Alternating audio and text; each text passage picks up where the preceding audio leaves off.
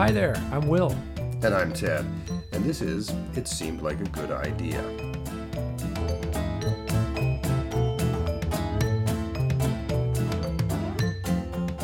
On this show, we take a look at uniquely Canadian feats, facts, and flubs that make this country the ingenious place that it is. We wrote a whole book about it, actually, called, oddly enough, It Seemed Like a Good Idea. On each show, we share some all-true stories about a different theme, and today's is Thinking Outside the Box. Now, really, all our shows are about thinking outside the box, but as we've said before, there's outside the box, there's out of bounds, and then there's redesigning the box.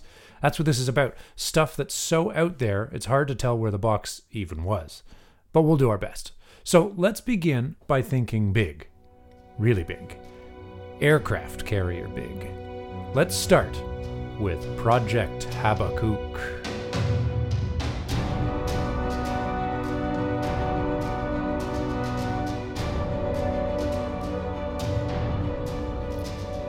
(1941 and 42 were the darkest years of the Second World War. Britain was the last holdout against the German onslaught, and they were desperate for supplies from North America. Now, back then, cargo planes didn't have the range to cross the ocean without refueling, and that meant the only way to get stuff to Britain was by ship, through the treacherous waters of the North Atlantic.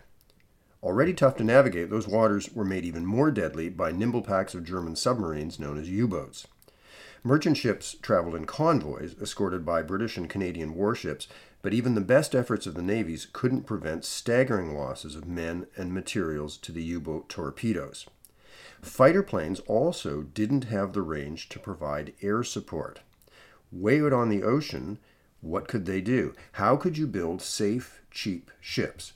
How could you protect them and their crews? Well, Geoffrey Pike thought he had the answer. Geoffrey Pike. Should we all know him? That depends.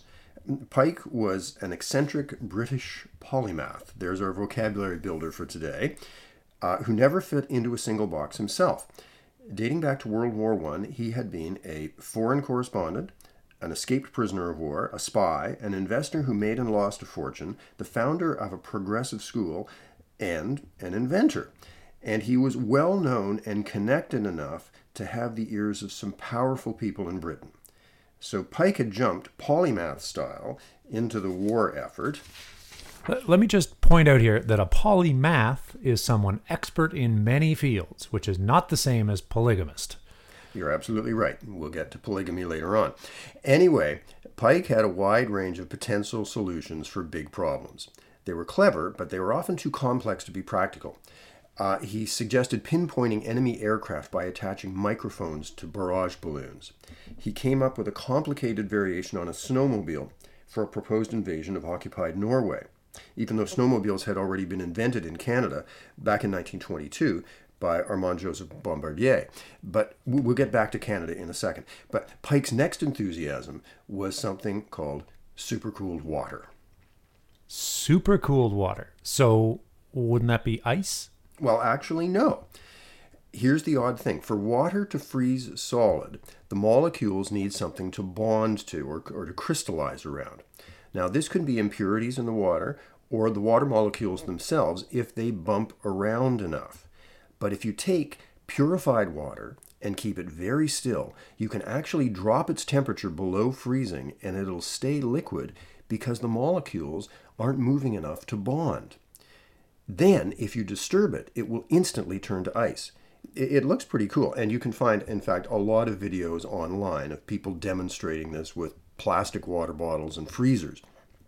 Anyway, Pike became fascinated with using this as a weapon, spraying things with supercooled water and freezing them solid, creating instant defenses or immobilizing enemy material.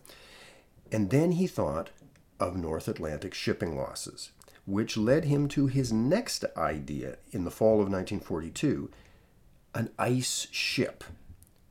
Cheap, unsinkable, and an apparently endless supply of the material. And why not think big? An unsinkable ice aircraft carrier that could also carry cargo and fighter planes and help guard convoys. So as I understand it, this is not a brand new idea. The Germans experimented with making a floating ice island back before the war, right? You're right. Yeah, essentially something like a flat version of a man-made iceberg. But Pike's ideas got some refinement.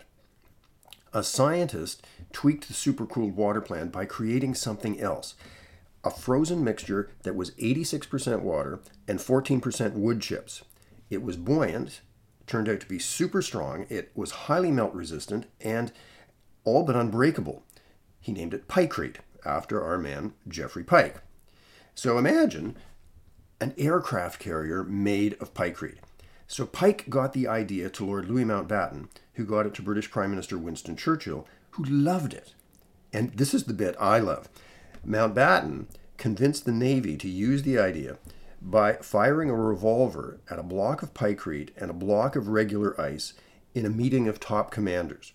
Now, the ice shattered, but the Pikecrete didn't, and instead it sent this ricocheted bullet zinging dangerously around the room, nearly maiming all these brass hats. Which goes to show, I guess, that thinking outside the box can sometimes make it dangerous inside the box. Anyway, the plan was approved, maybe just to preserve their lives, and they dubbed it Project Habakkuk. The next step then was to build a prototype to see if it would work. Where to do that? Well, now here's a hint. Guess who has lots of wood and cold and ice? Ooh, I'm going to have to think about that one. Okay, yeah, you got it. That would be us. So the real deal, the aircraft carrier was to be built in Newfoundland. But first, Canadian scientists and engineers made a prototype at Patricia Lake, Alberta, in Jasper National Park. It was a 1,000-ton model, and it was built by Mennonite and Doukhobor conscientious objectors who were doing alternative service. They were never told they were actually helping with a war project. The whole thing was 18 by 9 meters. It was insulated in wood chips, and it was kept even colder with a refrigeration unit that was powered by just a little 1-horsepower motor. So wait, if it's the middle of winter and the whole ship is made of ice, why do they need a refrigeration unit? Well, here's another weird bit of science. It turns out that ice isn't completely stable either. Unless it's super cold, ice slowly shifts around, and that's known as plastic flow. So the whole idea of the aircraft carrier is that the ship would have shifted and sagged unless it was kept at a temperature colder than minus 16 degrees centigrade. So that meant refrigeration was needed. They'd need ductwork, and they'd probably need a steel frame to shape the ice around for this ship. Wow, and don't put your tongue on any part of this ship, I suppose. Did it work? Well, I didn't hear about any tongues, but that's a great bit of advice. The short answer is we never did find out. The prototype on Patricia Lake was completed, but the Habakkuk itself never got built for a whole bunch of reasons. There were a lot of questions. I mean, how do you live, for example, on an ice ship? How do you land a plane on a sheet of ice? And not only that, the project grew to unmanageable proportions. The design kept getting bigger. They'd think bigger and bigger and bigger until finally they were aiming for a ship 1,200 meters long and 180 meters wide. And the landing strip alone, think of it this way, would have stretched 6 football fields. To be torpedo-proof, the Pikecrete hull would have had to be 12 meters thick. Now, that meant that the wood pulp they'd need for Pikecrete would actually have caused a paper shortage. Cost estimates started to soar way past the price of, in fact, multiple regular aircraft carriers. And meanwhile, in the time it took to figure all this out, longer-range aircraft had been developed to help protect convoys from land bases. Cargo planes were getting bigger. Project Habakkuk was, forgive me here, put on ice. But not forgotten. Well, exactly, as I'm going to leave it to you to explain. For sure. In 2009 and 2010, 2 different TV series tested the Pikecrete idea with small boats off Alaska and in Portsmouth Harbor, respectively. Because of faulty material in one case and poor design in the other, both boats quickly began to leak uncontrollably. Would the Habakkuk have worked? The answer seems to be possible, but unlikely. But still, the question remained afloat. Everyone agreed Pykrete was incredibly strong, and it actually took 3 summers for the model in Patricia Lake to fully melt. So if it's not for boats, could the stuff be used for something else? Well, in February 2020, at the University of Alberta, engineering professor Arno Kronk was conducting experiments with Pykrete building beams. He hoped the material might be practical for cold weather construction, like Arctic oil rigs, for instance, or more intriguing, on Mars, where it gets even colder. So, was Habakkuk ahead of its time, out of its mind, or is it out of this world? I guess we'll have to wait and see.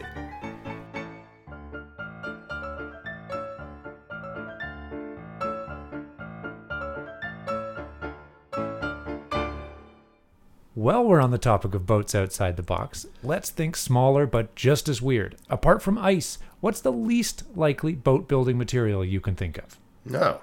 Well, now there's a question I get asked a lot. Well, there's a race right here in Port Hope, Ontario, down the Ganaraska River called Float Your Fanny Down the Ganny. And there's a crazy craft part of that race where people float on all kinds of junk. So I'd say you can make something like a boat out of almost anything.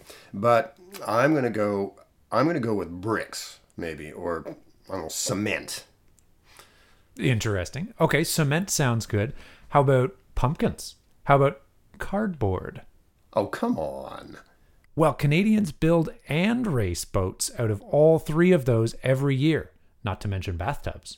The grandparent of all these weird boat races is the annual bathtub race held in Nanaimo, BC. It was started in 1967 when Mayor Frank Ney founded the Loyal Nanaimo Bathtub Society. He would also dress up as a pirate to promote the race. Originally, the race was from Nanaimo to Vancouver, but now it starts and finishes in Nanaimo. The whole package, bathtub, motor, and pilot, or should I say bather, has to weigh a minimum of 350 pounds, or about 170 kilograms. The tub craft has to be at least 3 feet 6 inches long, just over a meter, and based on something that at least looks like a bathtub. The motor, maximum 8 horsepower. To finish, you land your tub, run up, and ring a bell. The 2019 race was won by Justin Lofstrom in 1 hour, 2 minutes, 56 seconds, a new record for the super modified craft. Getting a leg up in an outside-the-box sense was Al White, who rang the bell wielding his artificial limb. Okay, so what about the others? Okay, let's do pumpkins next. Pumpkin boats are raced every fall in Nova Scotia at the Windsor West Hants Pumpkin Regatta. And we're not talking toy boat size either. The late Howard Dill of Windsor held 4 Guinness World Records for giant pumpkins and created the Atlantic Giant variety. Contestants hollow out one of these monsters, decorate it, and hit the river. The first PVC across the finish line wins. PVC? Yeah, short for personal vegetable craft, which brings us to concrete and cardboard. Every year, the Canadian Society of Civil Engineering holds a concrete canoe contest for engineering students. The rules say the canoe must be big enough for 4 and float even when it's full of water. And then you get to race them. Here's a couple of design tips. The more water the canoe displaces, the better it will float. Oh, so meaning that big enough for 4 actually helps. Surprisingly, yes. And the ingredients in the concrete can be altered, like glass beads filled with air, for example, instead of sand or stone. Lighter, more buoyant. Who knew? You know, this is why we're not engineers. Exactly. Though I am tempted by the contest at the University of New Brunswick, where instead of concrete, they have a cardboard boat competition, and the boats must be held together with duct tape. They can be a maximum of 3 meters, and the tape can only be within 8 centimeters on either side of a seam. So in other words, you can't just wrap the whole thing in tape. Exactly. And there's a last requirement. The boats must be raced in a swimming pool by the students' professors. As Dr. Katie Haralampades of UNB put it, I've thought about putting the students in the boat. I've also thought about building little ones, but having it real size and putting a professor in there puts more skin in the game. Not to mention in the water. I guess with the cardboard boats, you could say you're actually turning the box into something else. Or sitting inside it as it sinks? Either way, you're reinventing the box. Which brings us to our last story today about someone who spent a lifetime either hopping from box to box or just plain trampling them. One of our most colorful Canadians, Arthur Foxy Irwin. As in crazy like Undoubtedly.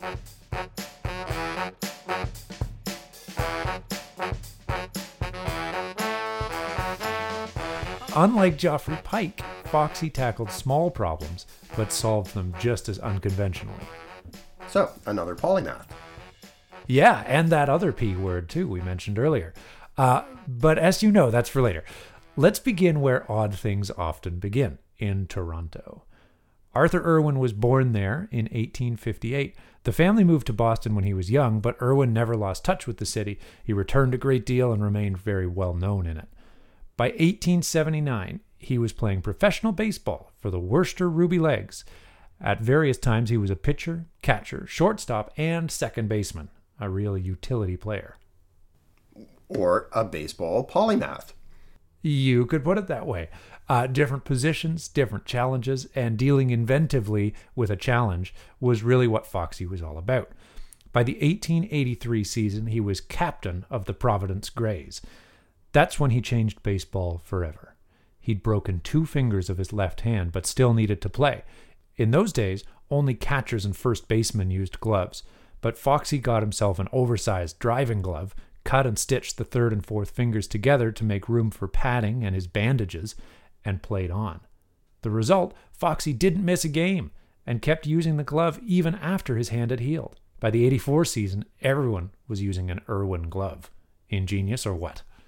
Indisputably ingenious. And that was only the tip of Foxy's ingenuity iceberg. You see how this episode all fits together? If the baseball glove was all there was to Foxy's story, we wouldn't be telling it. But the man couldn't keep still. By the mid-1890s, with his playing days over, he'd become an entrepreneur. Among other things, he'd founded North America's first pro soccer league, the American League of Professional Football. It only lasted a season, but by then Foxy was on a roll. He was part owning and managing other baseball teams. His Toronto ball team gave him a chance to open a high-end shoe store in the city. He began promoting the scintillating sport of roller polo. And what exactly is roller polo? Remind me. Basically, I'm amazed that you'd forgotten. Basically, it's hockey played on roller skates. And actually, it was very popular in the northeastern United States at the end of the 1800s. By 1902, Foxy was also promoting bicycle racing. He opened and owned tracks in Philadelphia and Atlantic City, New Jersey. He also opened a ballpark in Atlantic City. And then he came up with another sporting innovation or invention, a scoreboard that was used in college football games for many years. So all this doesn't mean Foxy had bailed on baseball innovations. He continued scouting, coaching, managing, and part owning a string of baseball teams, including that one in Toronto. These tasks also called for creative thinking, and Foxy rose to the challenge. Sort of. Needing new talent, he broke contracts to raid other leagues and teams for players.